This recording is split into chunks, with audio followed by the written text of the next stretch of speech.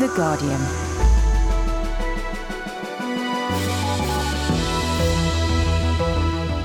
Hello, I'm Jon Dennis. In today's podcast, England celebrate going through to the knockout stages of the World Cup after beating Slovenia 1-0 thanks to a Jermaine Defoe goal.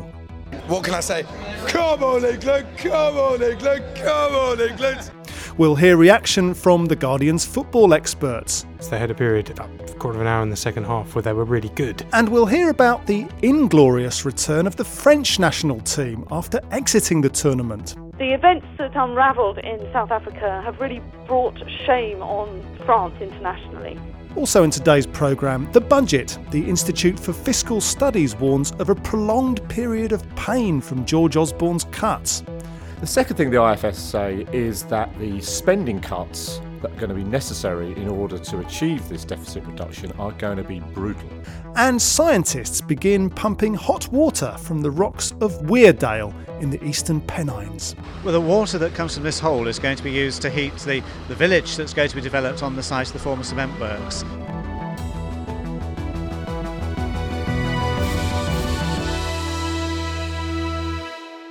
Johnson starting to get forward more and more. Barry. It's Milner.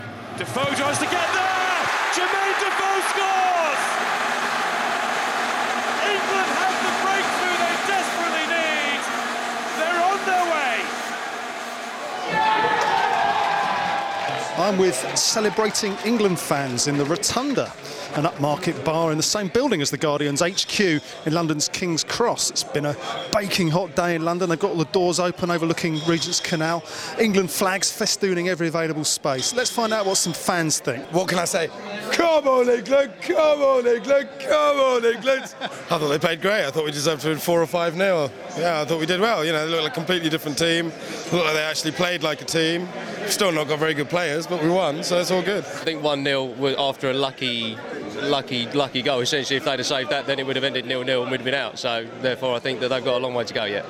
Totally different. I can't believe Esky come on, but we got through. Happy days. Yeah, what did you think of the goal?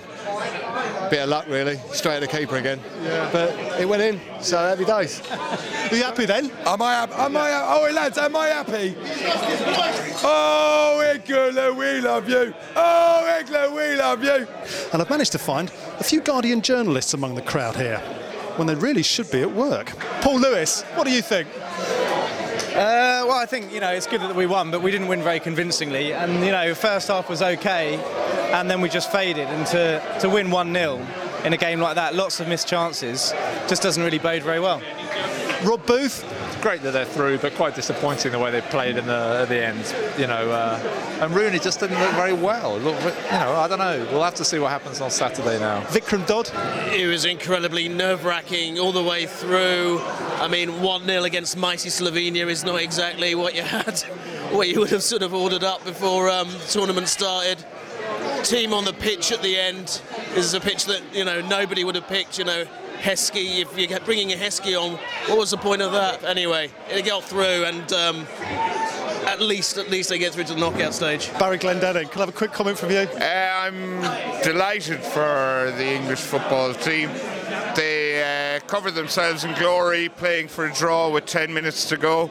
The sign of a truly courageous team with serious aspirations to win the World Cup. There isn't a doubt in my mind they'll go all the way now that they're world beaters again. Barry Glendenning and Guardian colleagues hard at work downstairs in the Rotunda bar. Back in the studio, Barney Ronay from the Guardian's team of sports writers is here. Barney, a Jermaine Defoe goal and a huge sigh of relief for England. I guess so, a relief to get through to the next stage, but let's not forget England have now finished second in the group, which, if they're really serious about progressing further, should give them a harder run-in from here on in, so they're going to have to start playing a lot better. Do you think that England managed to assert themselves in this match in a way that they hadn't done against the USA and Algeria? They definitely did for periods. They had a period, about a quarter of an hour in the second half, where they were really good, and they played at a high Premiership pace, and they're all over Slovenia, but at the end of the day, they were all over Slovenia, and much sterner tests await them. How did Fabio Capello change the team compared to the last two matches? Well, he had to pick some other players because when defence, Carragher was suspended and Matthew Upson came in and did very well. The only real change was having Defoe in up front in place of Heskey, which actually it's a man-for-man substitution, but it totally changes the way England play. They can't play their sort of long ball game to give Heskey something to fight for up front because Defoe's a very small man, and instead they have to play to feet, and that was very good for them. I mean, England are a bit like a pyromaniac with a box of matches with Heskey. If you give it to them, they will do something terrible that in the end isn't very good for them. So they need to have small players on the pitch. And what did you make of Capello's decision to take Rooney off in the second half? The Rooney was injured. He was limping, so he had to come off. I don't think it was a tactical move at all. He doesn't want to take Rooney off. Rooney's his best player. And hopefully Rooney will be fit for Sunday. Fabio Capello has claimed that England could reach the final. Do you think that's a vain hope? Well, it's true. I mean, England could reach the final, but the chance of doing so is very small. They don't look among the best two teams at this World Cup. They don't look close to Brazil or Spain. But funny things have happened in tournaments, admittedly not involving England generally, but funny things have happened before, and you never know. Barney Ronay. Well, England's hopes are kept alive, but spare a thought for French football fans. After open warfare in the French camp and a series of poor performances on the pitch, the team's returning home to a furious reception, as The Guardian's Kim Wilshire reports from Paris. Well, the reaction back home is one of absolute disgust, horror. French fans are pretty disgusted, not necessarily about the team's performance on the pitch, although that's been very disappointing, but all the antics and the fiasco that's gone on behind the scenes, which saw obscenities being thrown between player and manager, with the team going on strike and refusing to train 2 days before the South Africa match, which was pretty important. And we now hear the team being divided, with almost coming to fisticuffs, with some of them wanting to train, some of them not wanting to train. So I think the feeling is very much one of incomprehension and disgust. And the disappointment, if that's a bit of an understatement, but it's reached the highest levels, hasn't it? The sports minister was out in South Africa when the team imploded, and was ordered by President Sarkozy to stay on and bang a few heads together and remind the team that it was an honour to be wearing the French strip. He's now planning to see Thierry Henry tomorrow morning at the Élysée Palace. We originally thought that he'd summoned Thierry Henry to see him because he's said to be very, very angry about what happened in South Africa. This afternoon there's also a crisis meeting amongst that President Sarkozy has called with the sports minister and the Prime Minister to discuss what can be done about what happened. It's a feeling that the events that unravelled in South Africa have really brought shame on France internationally. Kim Wilshire. And don't forget, there's full coverage of the World Cup, including our daily World Cup podcast at guardian.co.uk/football.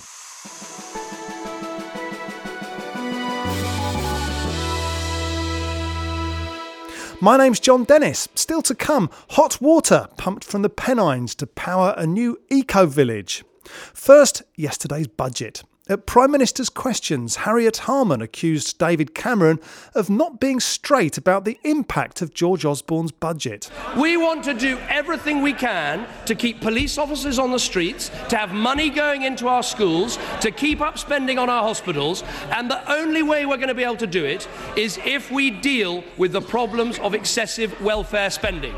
So if honourable members want to see police on the streets, if they want to see well-funded schools, they've got to back us on housing benefit. They've got to back us on welfare reform. That's the way we can keep spending up.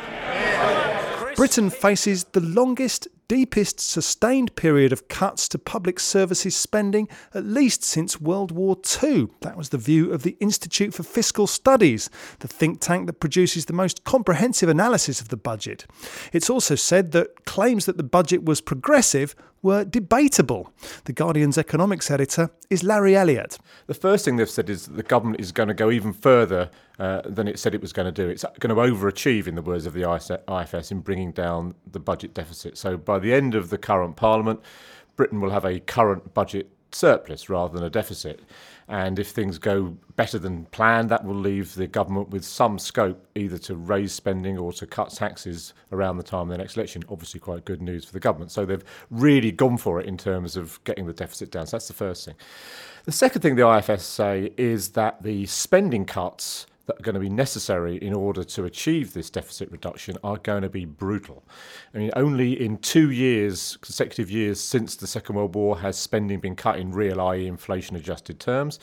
The plans implied in George Osborne's budget involve a cut for 6 consecutive years in real terms. So it's a long period of time, and they're going to be very deep. So the government is protecting health and overseas aid. By doing that, all the other departments really get clobbered. So there's 25% cuts over the period of the next Parliament for all the non-protected departments. And within that, Osborne has said that he will try and protect schools and defence. So the IFS say, well, if you assume that they'll take a smaller hit, say 10% rather than 25%, then everything else could have a third knocked off their budget in real terms during the course of this Parliament. That means housing, universities, policing, justice and so on. Those are really, really big cuts. So that's the second area. And the third thing the IFS does, it does what it's called a distributional analysis of the budget, which shows which groups gain, which groups lose. And it does it by looking at each 1/10 of the population in terms of their income. So it divides it up into 10 equal parts, poorest to richest. And it questions the government's claim that this was a progressive budget. It does, because the government did produce some charts showing that in 2013 that the effects of fiscal policy overall were broadly progressive, i.e. the rich paid more than the poorest, or did even worse than the poorest people. Everybody loses, but the poor lost less than most. But actually, there's this bit of a couple of sneaky tricks in there. One is that they included all the changes that had been inherited from Labour, which included the 50p tax rate. And the second thing they did, they only took it up to 2012-13, which was when the 2-year increase in child tax credit ran out. So the figures look good up to 2012-13. We don't know what's going to happen after that. And we certainly know that most of the reason that they look progressive up until then was what Labour did, not what the Conservatives did. If you strip out what Labour left behind, then actually these measures were regressive rather than progressive. Larry Elliott. The pump was switched on today of a 1,000-metre twin borehole system that will generate geothermal energy for a planned village. The Guardian's Martin Wainwright went to the eastern Pennines in County Durham to find out how it'll work. That's the sound of water coming up a well from deep underground in Weardale at a place called Eastgate in Weardale in County Durham, a very beautiful part of the world, but one that's seen a lot of industry. There used to be quarries around here and a big cement works, and it's now at the forefront of a new industry, geothermal heating, which is getting water from underground, which is already hot because of underground radiation in the rock, up to the surface and then putting it to use. And I'm with Professor David Manning from Newcastle University, Professor of Soil Sciences. David, this is a first in the country, I gather. And what is it to be used for? Hopefully. Well, the water that comes from this hole is going to be used to heat the village that's going to be developed on the site of the former cement works. The idea is that we can take heat out of the water that comes from this borehole, use that heat, have a spa in particular. So you can spa? Yes, ideally, so you can go and have a swim in it if you want, and it's very, very tempting. But the point is that the heat energy can be taken out of that water to heat a village and heat houses where normally all heat energy has to be brought in by road. So it's a very sensible thing to use the heat that's there underneath the village for that purpose. And it's called an eco-village. This little village, would it be like a hamlet, or would it be a cluster of modern houses with all the sort of sustainable stuff? The plans in detail have yet to be sorted out, but my understanding is that it's going to be used for a wide range of different purposes. There'll be places for people to live, but there are also, importantly, going to be places for people to work, and for tourism as well, for the tourism industry. So it's going to be very, very much a mixed-use village to try to make sure that there's compensation for the jobs that were lost when the cement works closed. Is the water for heating going to be used directly as hot water, or will it be coiled round tanks? I think they do that in Iceland, don't they? They heat the water there in that way. Yeah, there'll be a heat exchange system almost certainly, because the water's quite salty. In fact, it's saltier than seawater. Really? Yeah, so there's a corrosion issue. And what happens in waters like that is that you can have heat exchangers which are corrosion resistant, and the water that you actually use that goes around into people's houses is clean water, fresh water. The salty water, once the heat's been taken out of it, goes back into the ground to make sure it doesn't cause any pollution. It goes back down a second borehole and back into the granite where it came from. There have been geothermal experiments at the Eden project down in Cornwall, another granite area, because it's very heavy granite underlying the top rock here, isn't it? And I think Southampton have done something, Yes, Nottingham have done something. What makes this distinct from those and a new thing? What's different about this is that we're going into a buried granite, which you can't see at the surface, whereas the one in Cornwall you can see at the surface. We're going into fissures which we know have got water in them. That's something which again can be attacked in the Cornish granites, and I know that there are companies interested in doing that. But I think we're the first to actually produce water in this way, so that's what's special. We've shown that you can actually go into the granite and get water out of the vein systems and fissures that are in the granite, and that it's warm. Mining is not, or drilling is not totally popular just at the moment, because people have this idea of, all that oil pouring out and will there be any left? Is this a scheme where you, as you say, after use the water will be pumped back down again? Yes. So it's a sustainable, constantly recycled thing, or is there just so much water down there anyway that we're not going to have to worry? I think we've been very surprised by how much water is down there, because when we've done the pumping trials, you'd normally expect the water level to drop, but it's actually risen rather than dropping. So there's a heck of a lot of water down there. No one will be able to say how long it will last until we get cracking and do some long-term experiments, but it will certainly see me out. I'll be long dead before this resource is gone. Martin Wainwright reporting. The producer of today's edition of Guardian Daily was Tim Maybe. My name's Jon Dennis. Thank you for listening. Guardian Daily. News and reports from around the world.